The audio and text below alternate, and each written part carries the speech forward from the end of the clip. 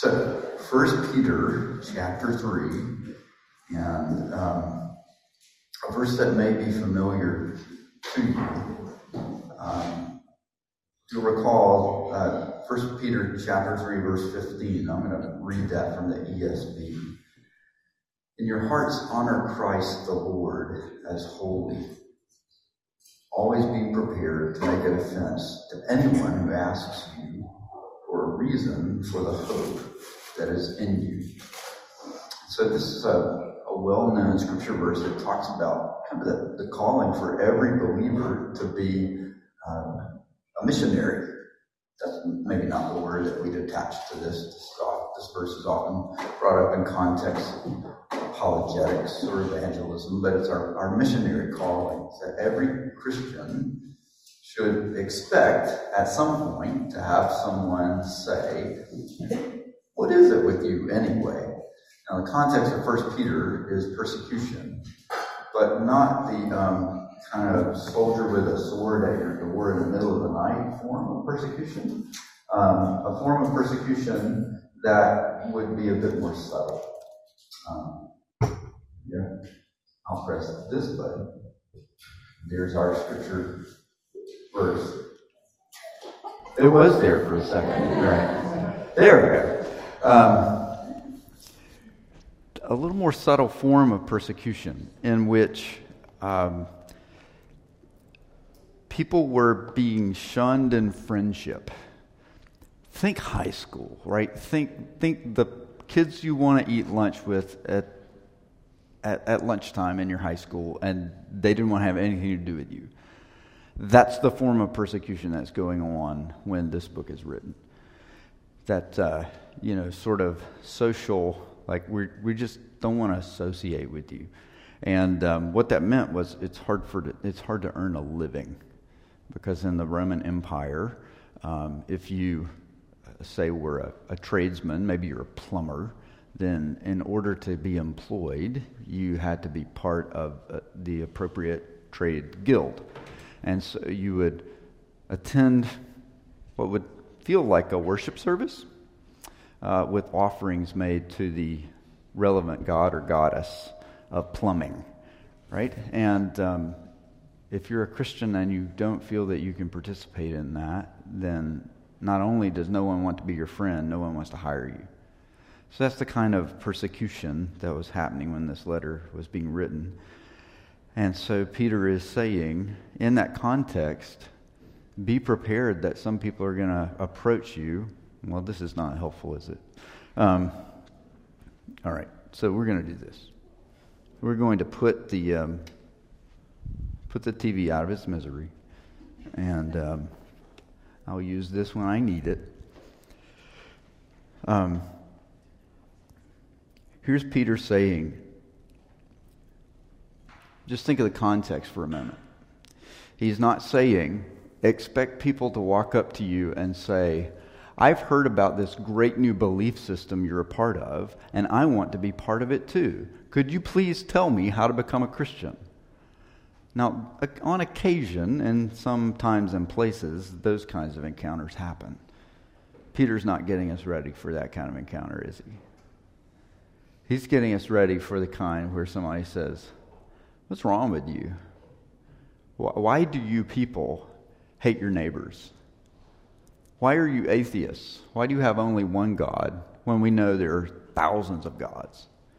Why are you causing everything that's going wrong in our culture? The crops are failing because you're atheists and the gods are displeased with you. Right? There's civil unrest because you live in our city. What is wrong with you? And Peter is saying, hey, when that happens to you, be ready to give the reason why you have hope and why your hope is not in the gods and the goddesses. Be ready in a hostile climate when people may not want anything to do with you and they may think everything you believe is ridiculous. Be ready in that climate to make a defense to anyone who asks you for a reason for the hope that is in you. Notice that Peter doesn't say, be ready to make a defense to the respectful people. or the reasonable people, or the calm people, right? Anyone. And then he goes on to say, yet do it with gentleness and respect. So expect that you may be asked, why is it that you believe something different from what most of us believe? And no matter the level of hostility or ridicule with which the question comes, Peter says, be ready to make the response with two words, right? Gentleness and respect. The word for gentleness in the New Testament essentially means responding without anger, even when anger would seem to be justified.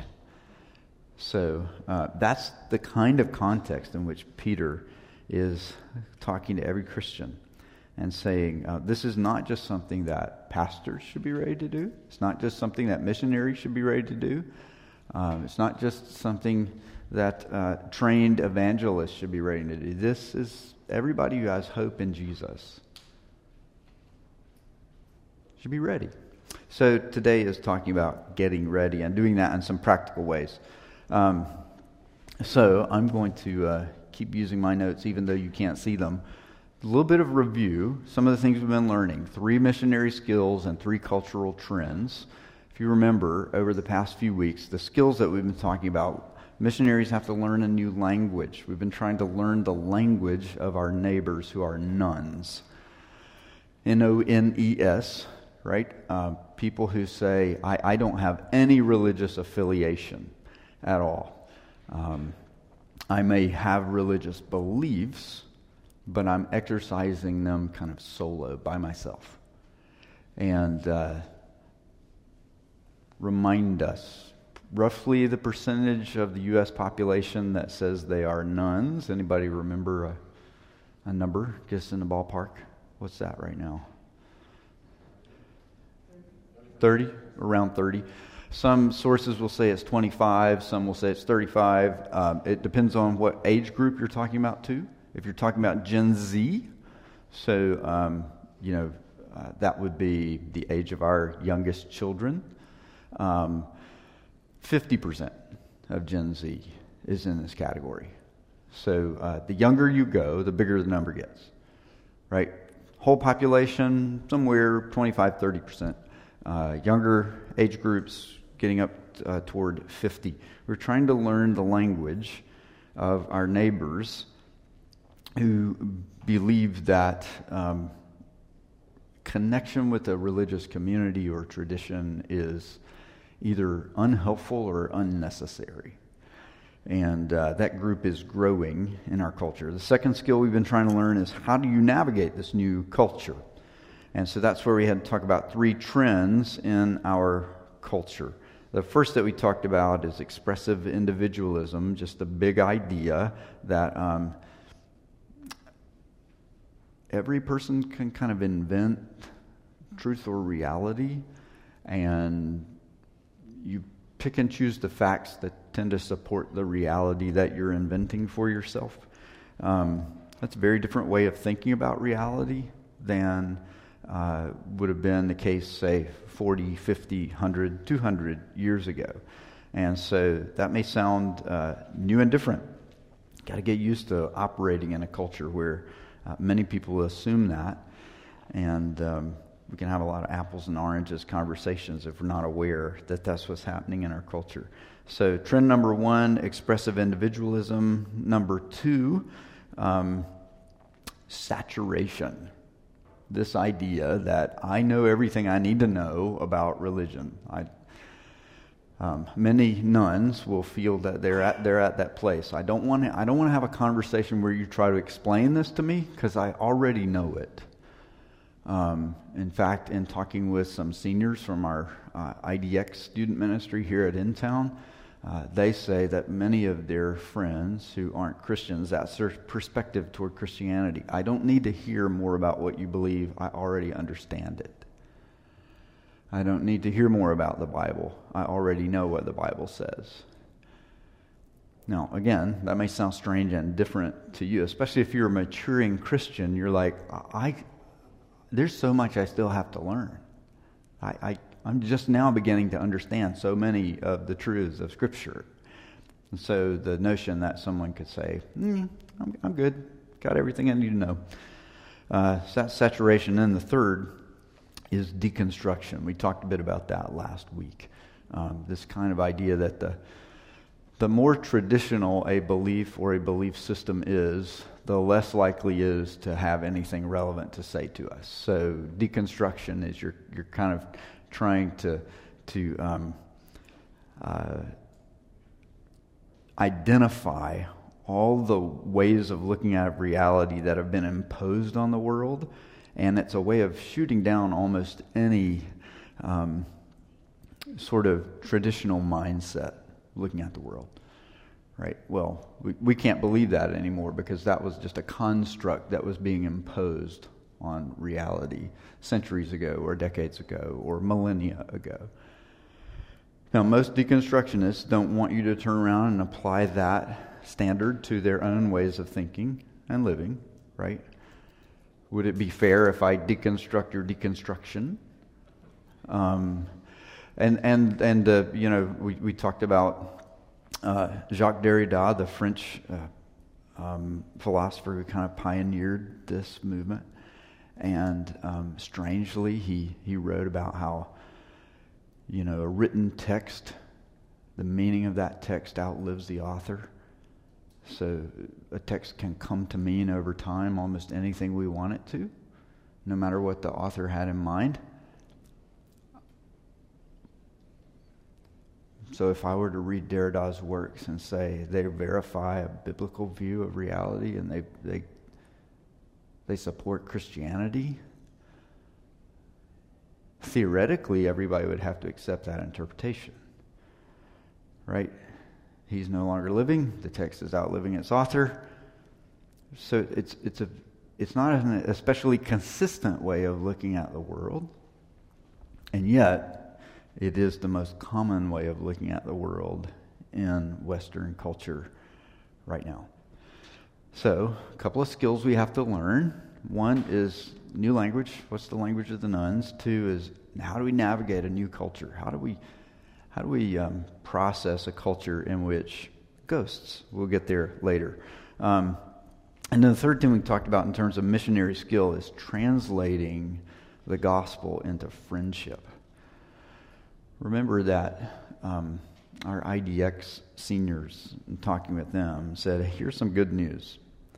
People may not be open to Christianity right now, but they're open to friendships with Christians. And so one of our greatest tools as ambassadors of Jesus is friendship. And you don't have to go to a special missionary school to learn how to be somebody's friend. So what would that look like? Well, we'll hear from Randy Pope and say a little bit more about friendship. So recently I was able to be at an event where Randy Pope was speaking, and he kind of led us through a quick version of his 3-step outreach training.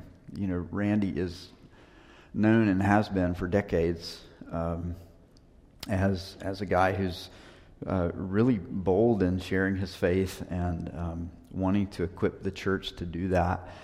And so, you get ready for these profound things, and Randy's like, hey, here it is. Outreach training in 3 steps. Greet, befriend, invite. Oh, wow. What do you mean by greet? It's something profound, isn't it? He's like, yeah, greet means walk up to somebody and say, hello, my name's Jimmy. What's yours? That's step 1. Phase 1 is done. I think what he's getting at is kind of we live in a world that's increasingly fragmented and isolated, and even such a small thing as just walking up to a stranger and telling them your name, right, is can break through a whole lot of the false connectedness that we have in a digital age. And so the good old-fashioned, acting like you're wearing one of those name tags. Hello, my name is. greet somebody, then befriend them. And when Randy talked about that, he said, look, this is not a project. Like, people are real. And step one in befriending somebody is something that we mentioned last week, is to treat them as a real person. Nobody you ever talk to is the representative of a category. You won't ever talk to a nun in that sense. You won't ever talk to somebody who's an abstract idea or a they are just the instantiation of these cultural trends. They're a real person, and their reasons for being suspicious of organized religion are probably fairly complex. And you probably couldn't find exactly that set of reasons described in any textbook or article. You can find some of them. I mean, there's some general trends, right? But every person you ever meet is made in God's image. You have something in common with them that's greater than the things that separate you. Now, we're not naive. People differ over important things, and those differences are real. And they can make conversation difficult sometimes. But, I mean, we trust what God says. He made us all in His image. Every person you ever meet is passionate about something, because they were made to be passionate about God and the good gifts He's given us in His world. Everybody you meet wants to talk to you about something. They want you to listen to what they have to say. And we talked last week about one aspect of friendship is listening well. Listening to the other person the same way you would want them to listen to you. So it's not real friendship if we're kind of, would you hurry up and finish what you're saying because I want to talk to you about Jesus? Right? I have a project to complete, and your words are standing in the way of me finishing my project. That's not good listening, right? But just befriending somebody. Hello, my name's Jimmy. Start talking. Start listening. And one of the things that Randy said as he was walking us through this was simply, you don't know how long friendship's going to last. I mean, this could be somebody you are, together in the airport waiting for an hour and you may never see them again, or this may be somebody who's, becomes a lifelong friend and you know each other for decades, and just see where God takes friendship. And then the third thing he mentioned was be ready to invite them to do something together that would help them to explore the claims of Christianity. Now, obviously, that's probably not the thing you do within 30 seconds of meeting someone and making a new friend. What are some of the kinds of things that you could invite someone to do? So I made myself a list the other day.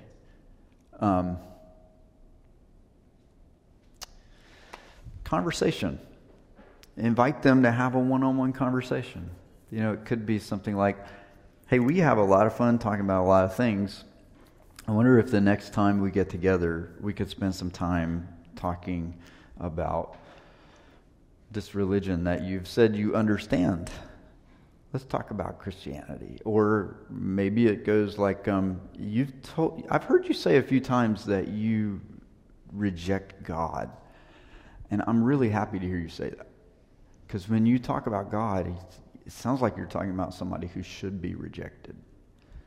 Can we talk about that some more the next time we're together? One-on-one conversation. Don't be afraid of having a two-on-one conversation. Invite somebody to talk with you and invite a pastor or a friend along. I've had opportunity to do that a few times over the years. It's been really fun, where a friend is like, I've got this coworker, I have no idea what to say to him when he starts talking about X. Would you mind coming to lunch with us? Yeah.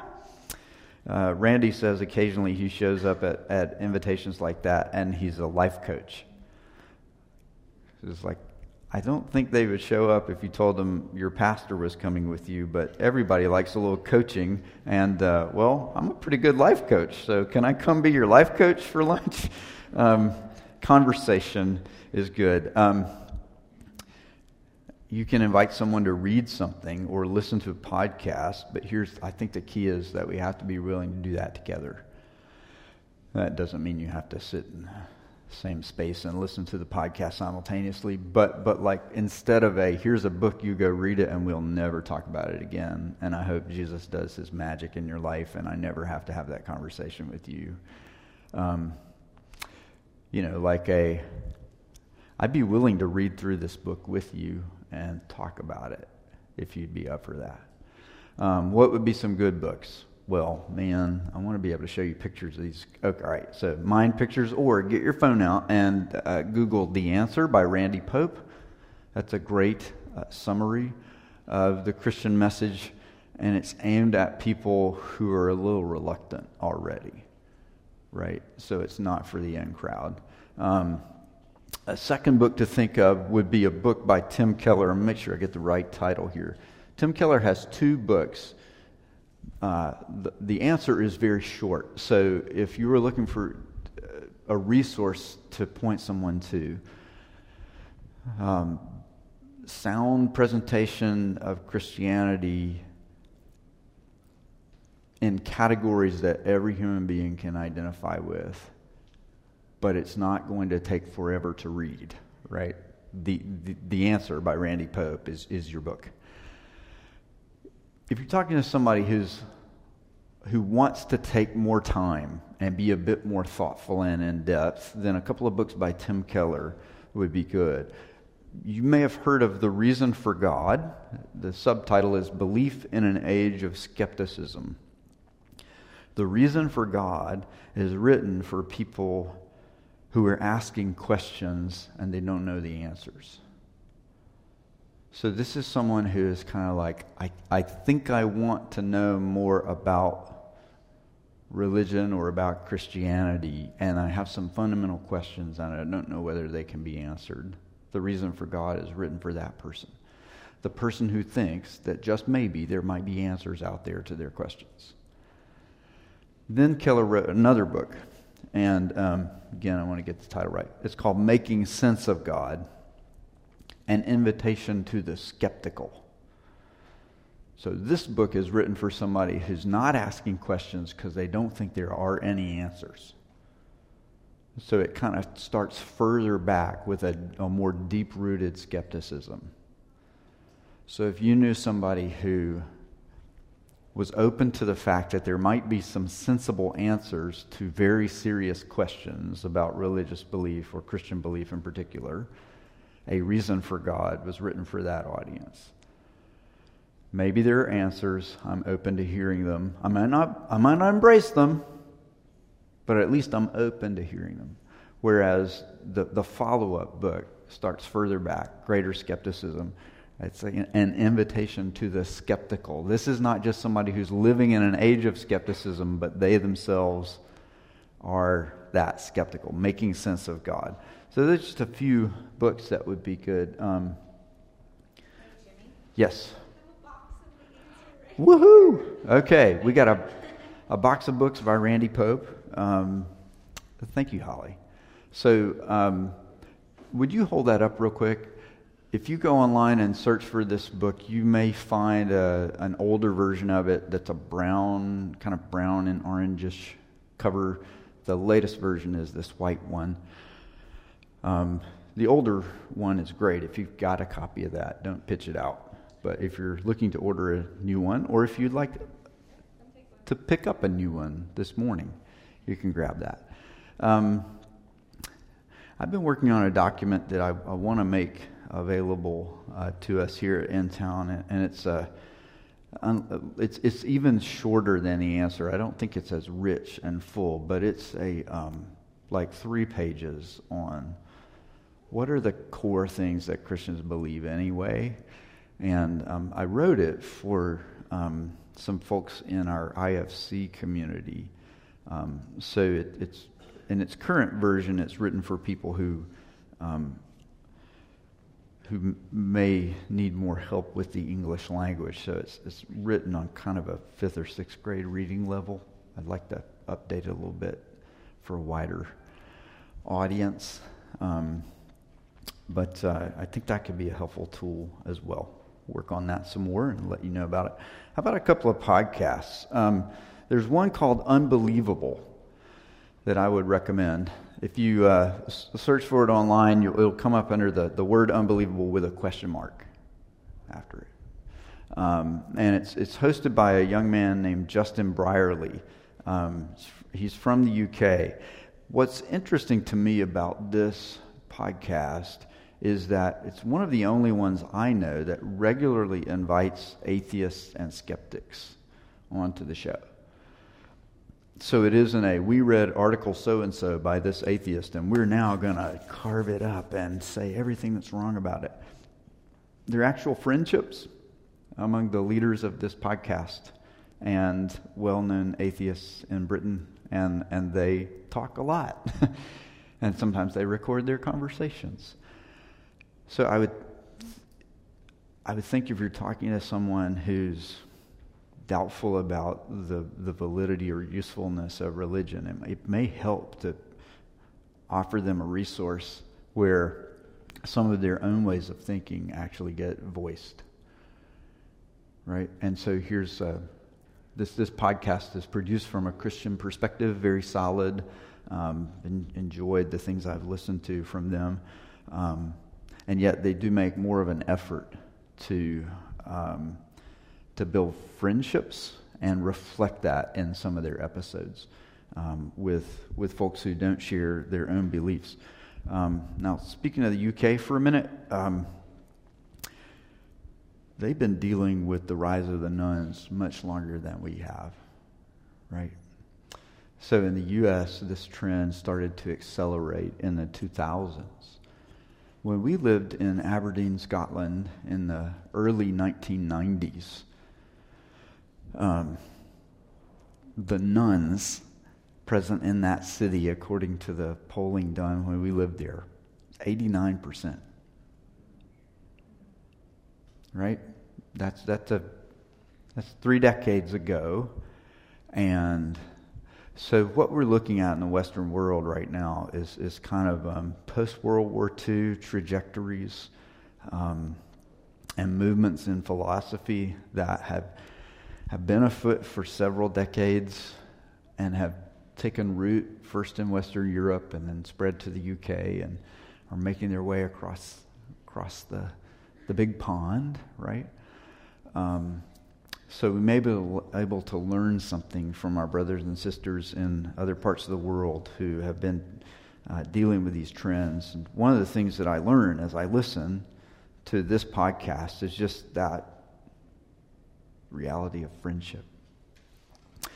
So we're walking through kind of Randy Pope's training for outreach, right? Introduce yourself, greet, be a good friend, which involves a lot of listening, a lot of asking questions, and then invite your friend to do something together that would help them explore the claims of Christianity. Conversation, read a book, listen to a podcast. I'll mention one more time the Liturgists podcast. So if Unbelievable is a good podcast from a Christian perspective, the Liturgists would be a helpful thing to listen to from the perspective of those who are deconstructing their Christian faith or maybe deconstructing religious belief completely. So if you wanted to hear a good representation of what do thoughtful nuns in our culture have to say about this topic or that, the Liturgist podcast would be a good resource. So, pick some episodes, listen to those together with someone else. You can always invite someone to attend something. It would make sense if some nuns weren't especially interested in attending a religious worship service, so maybe inviting somebody to a worship service together may not be the very first choice. One of the things we're trying to pay more attention to at In Town is making sure that we are creating more of the kinds of events that a wider range of people would feel comfortable joining you and attending with you. So, for example, concerts around Christmas time. So we're trying to make sure that we're paying good attention to that. All right. That's Randy Pope. Let's talk about ghosts. Why are we going to talk about ghosts? Yes. Sorry. Did you say the Liturgist podcast is people deconstructing and for us to kind of understand where they're coming from? Or Yes. for us to invite somebody? The Liturgist podcast is not from a Christian perspective, right? The people who are producing that are themselves in the process of, or they have completed the process of kind of deconstructing their Christian faith. Again, we talked a little bit about that last week. So, if you were to listen to the early seasons of that podcast, it would sound like people who are wrestling with whether they want to continue holding on to some of their Christian beliefs. But as the seasons have gone on, and they've moved at different rates, and so you might find one person speaking from but maybe we can hold on to some of it still, and others are in nope, we kind of left that behind and we got to find a new way. But it would be a well-known and thoughtful engagement with a wide range of issues, so that if you wanted to hear sort of what would a thoughtful nun think or say about this topic or that, right? So don't go to the Liturgist if you're looking for something to kind of express strong, robust Christian belief. That's not what you'll find in that source. Whereas with Unbelievable, you would get that. And even when they invite atheistic thinkers on as dialogue partners on Unbelievable, everyone knows it's still coming from a Christian perspective as a whole podcast. So, couple resources there. Let's put some skills to practice here. All right. Living with ghosts. This week I found an article in the New York Times. The headline caught my eye, and I wanted to put it up here so we could all read it, see it together. How to live with a ghost. Many Americans believe that their home is inhabited by ghosts. A conviction that researchers attribute, this is the kind of the teaser under the headline, right? The headline is How to Live with a Ghost. By the way, this is in the real estate section. It's not the cultural trends section or the religion section or the ethics section. It's in the real estate section. How to Live with a Ghost. Many Americans believe their home is inhabited by ghosts. Conviction that researchers attribute to the rise of paranormal-related media, a decline in religious beliefs, and the pandemic. It's really the first time I saw this online, that little teaser read differently. Instead of a decline in religious beliefs, it said a decline in religious affiliation. That's what caught my eye. I'm like, oh, that's the rise of the nuns. That's what we're talking about. I want to read this article now. Well, so I start reading the article. Here's what I find.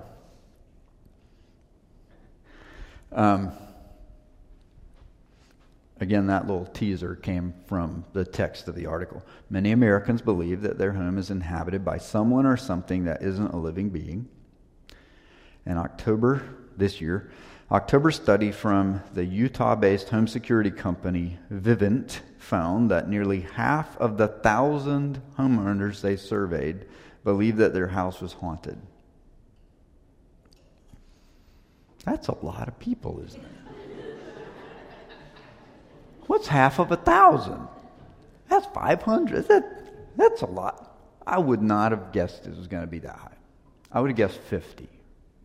I'm not great with numbers, but that would have been my guess, 50. Another survey of 1,000 people by Real Estate Witch, an education platform for home buyers and sellers, found similar results, with 44% of respondents saying they've lived in a haunted house. Okay, does that sound familiar? What's one of the things that we've said about nuns? Are all nuns atheists? No. Do all nuns hate all supernatural belief? No.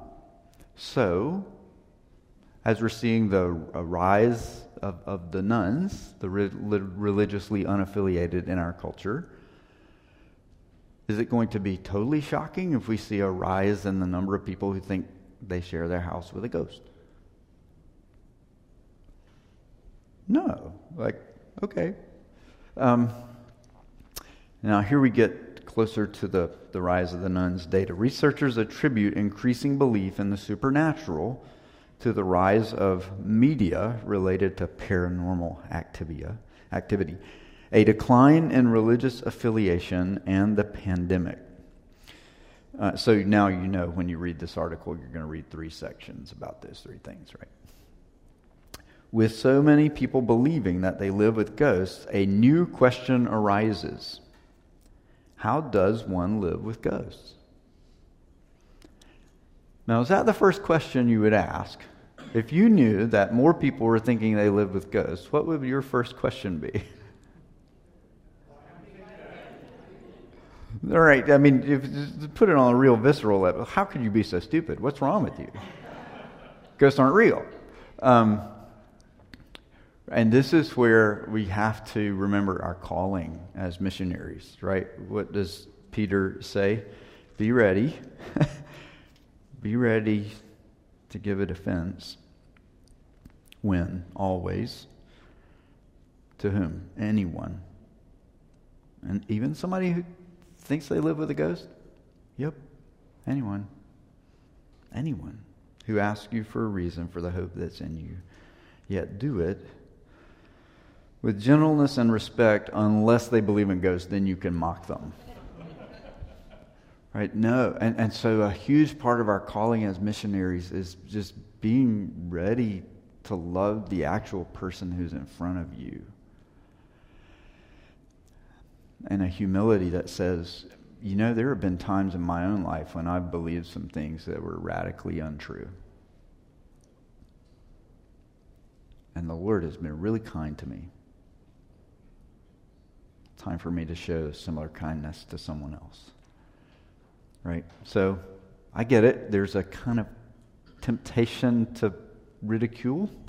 And yet, we're called to something very different. Now,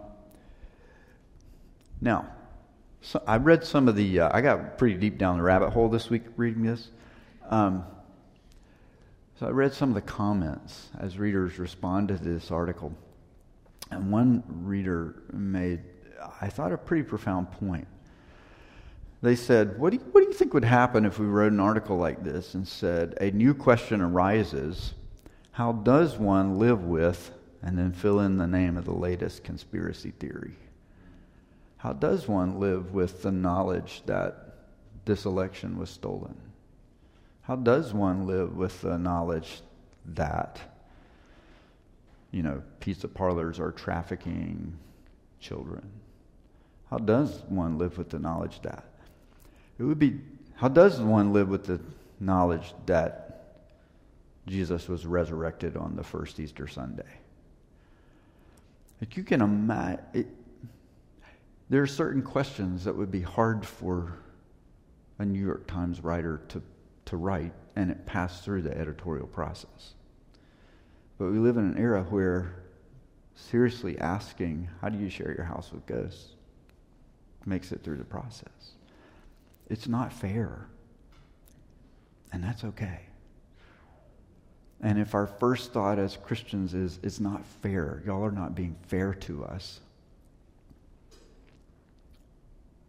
we're going to have a hard time doing what Peter calls us to. Right? Be ready to give an answer for the hope that is in you with gentleness and respect, as long as they're treating you fairly. But we already said, was Peter writing to people who were being treated fair? No. He was writing to people who were experiencing persecution. He was writing to people who are every day being treated unfairly. And writing to those people, he says, you know what? Jesus is Lord. So in your hearts, set him apart as holy. He's the Lord. And that means he's the one who's going to care for you, protect you, uphold you, give you words to say. He's going to be with you. You're not going to be alone. Everyone in the world can reject you and nobody be your friend, and he still will be there. You may not be able to get work for a while. He's going to meet your needs. How's he going to do that? We don't know exactly at any given moment how he's going to do it. But he is the Lord. He's going to keep all his promises to his people.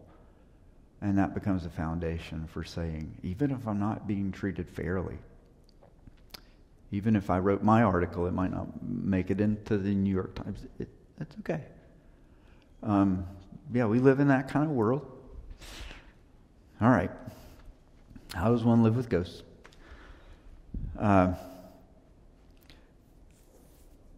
There's a woman quoted here who talks about Gen Z, about younger people.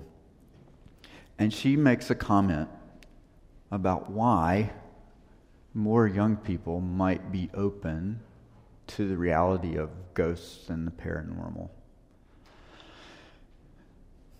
Her name is Sharon Hill. So here's a paragraph saying, Sharon Hill, the author of 2017 book called Scientifical Americans, The Culture of Amateur Paranormal Researchers, said, many are no longer fearful of ghosts because we've been so habituated to them by the media. And then she said this, haunted houses can also be a way to connect to the past. What does deconstruction do?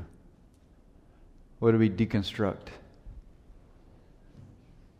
Traditional beliefs, traditional ways of thinking about the world. So deconstruction is a way of cutting yourself off from the past. What do you do when you cut yourself off from the past? You got to find new ways to connect to the past. It's interesting, isn't it? Sounds a little silly. We're talking about ghosts, but it's a very real issue of the human heart.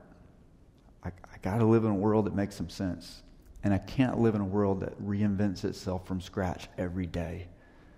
There has to be some continuity with where we came from. Some continuity with the past. But everything I'm hearing tells me reject it if it's in the past. What C.S. Lewis called chronological snobbery, right?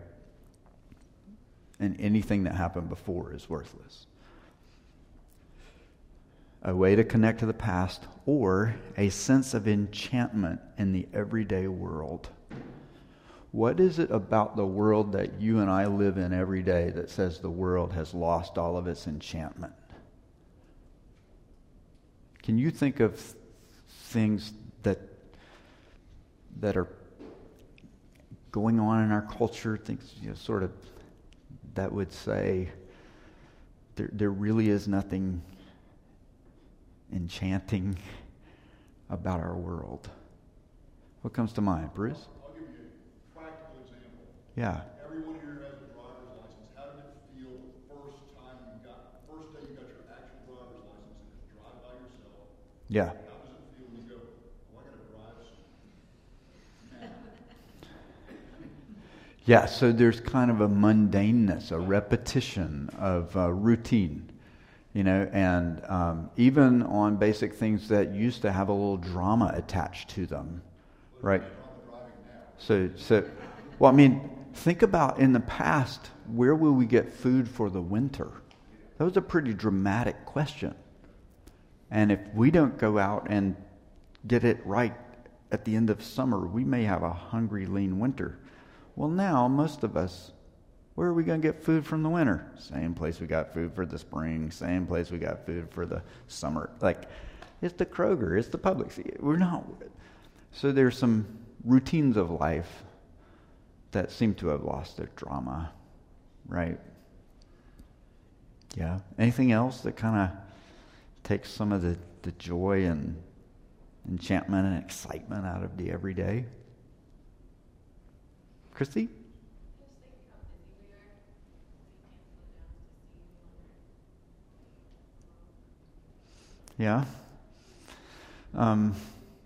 down to see one another. Yeah. So, can you say it one more time louder?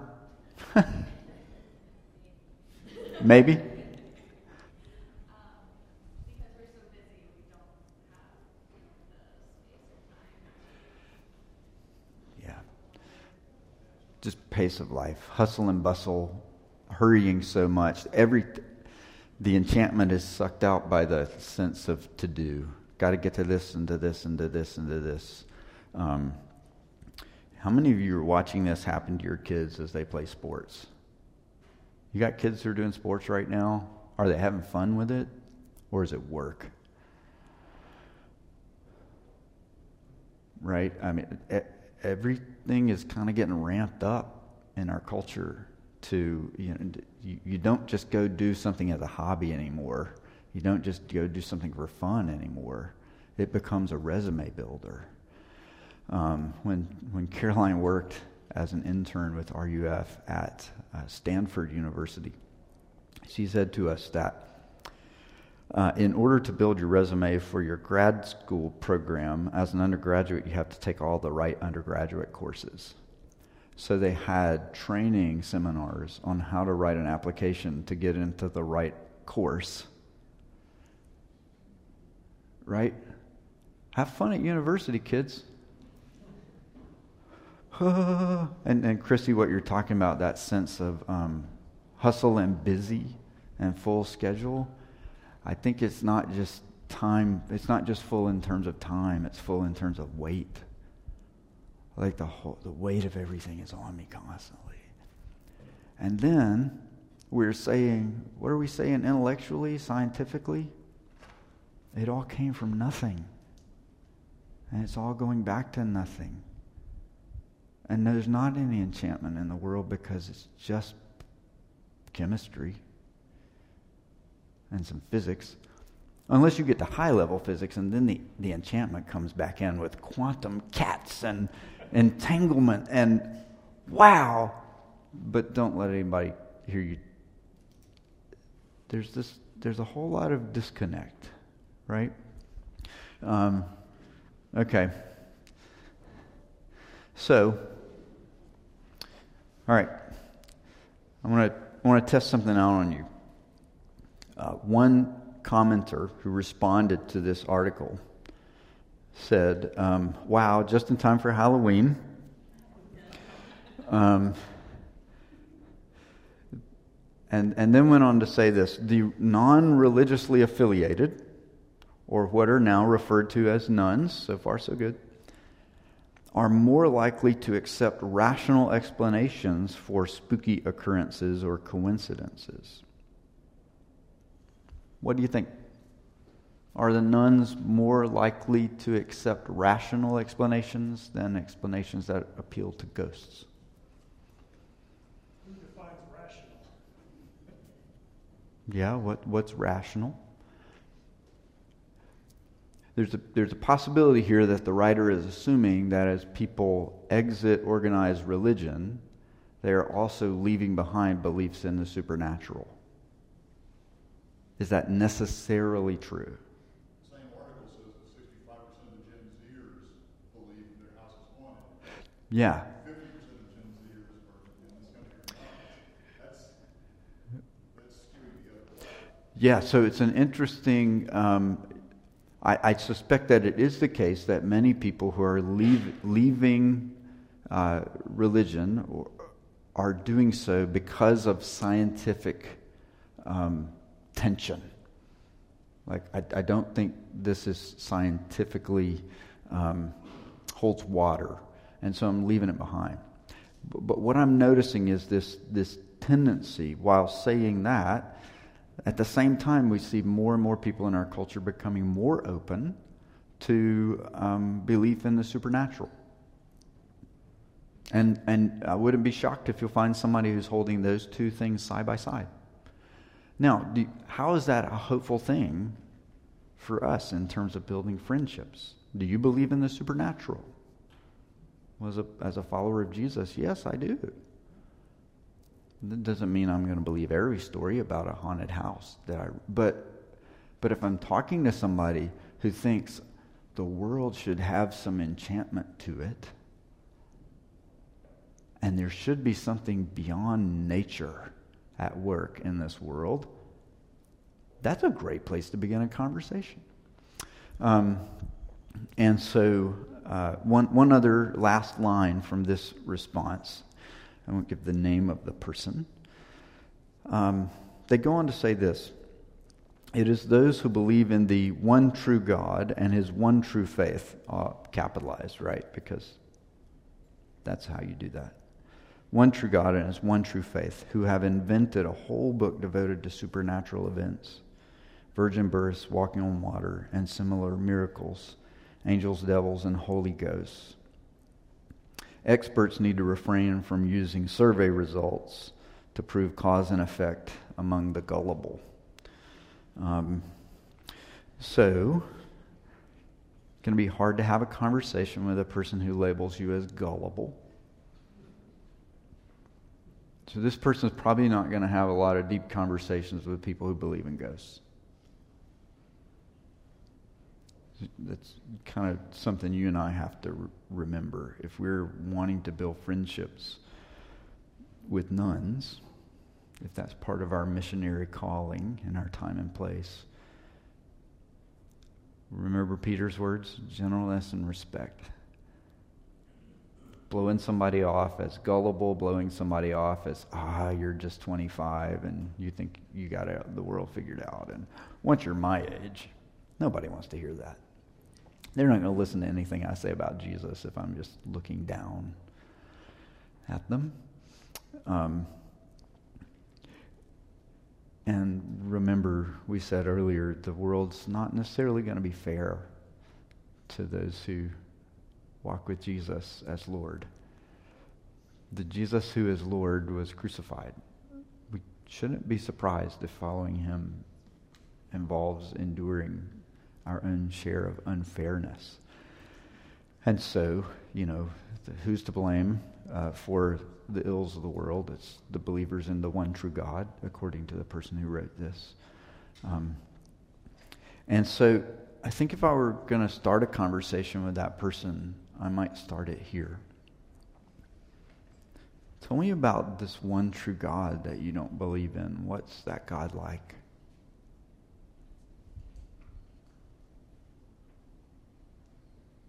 And that might lead to a place of going, I don't believe in that kind of God either. Why is it that neither of us wants to believe in a God like that? Where do you think that comes from? Or it might start with a question like, some of the things you're saying here, there's a lot of passion behind them. Where's that passion coming from? Right? Learning from Randy Pope. How do you become somebody's friend? Ask a question that helps you get to know them. It's not just, you're not just wanting to hear the words they say. You want to get to know them. And doing all that, as Peter says, with gentleness and respect. Well, let me pray for us and we'll go worship together. Thanks for being on this journey for several weeks and learning about what's going on in our world so that we can know what God is going to do in our world. I believe he's going to equip his people to reach this growing number of nuns. Don't know how he's going to do that. I trust that he's going to. Let's pray together.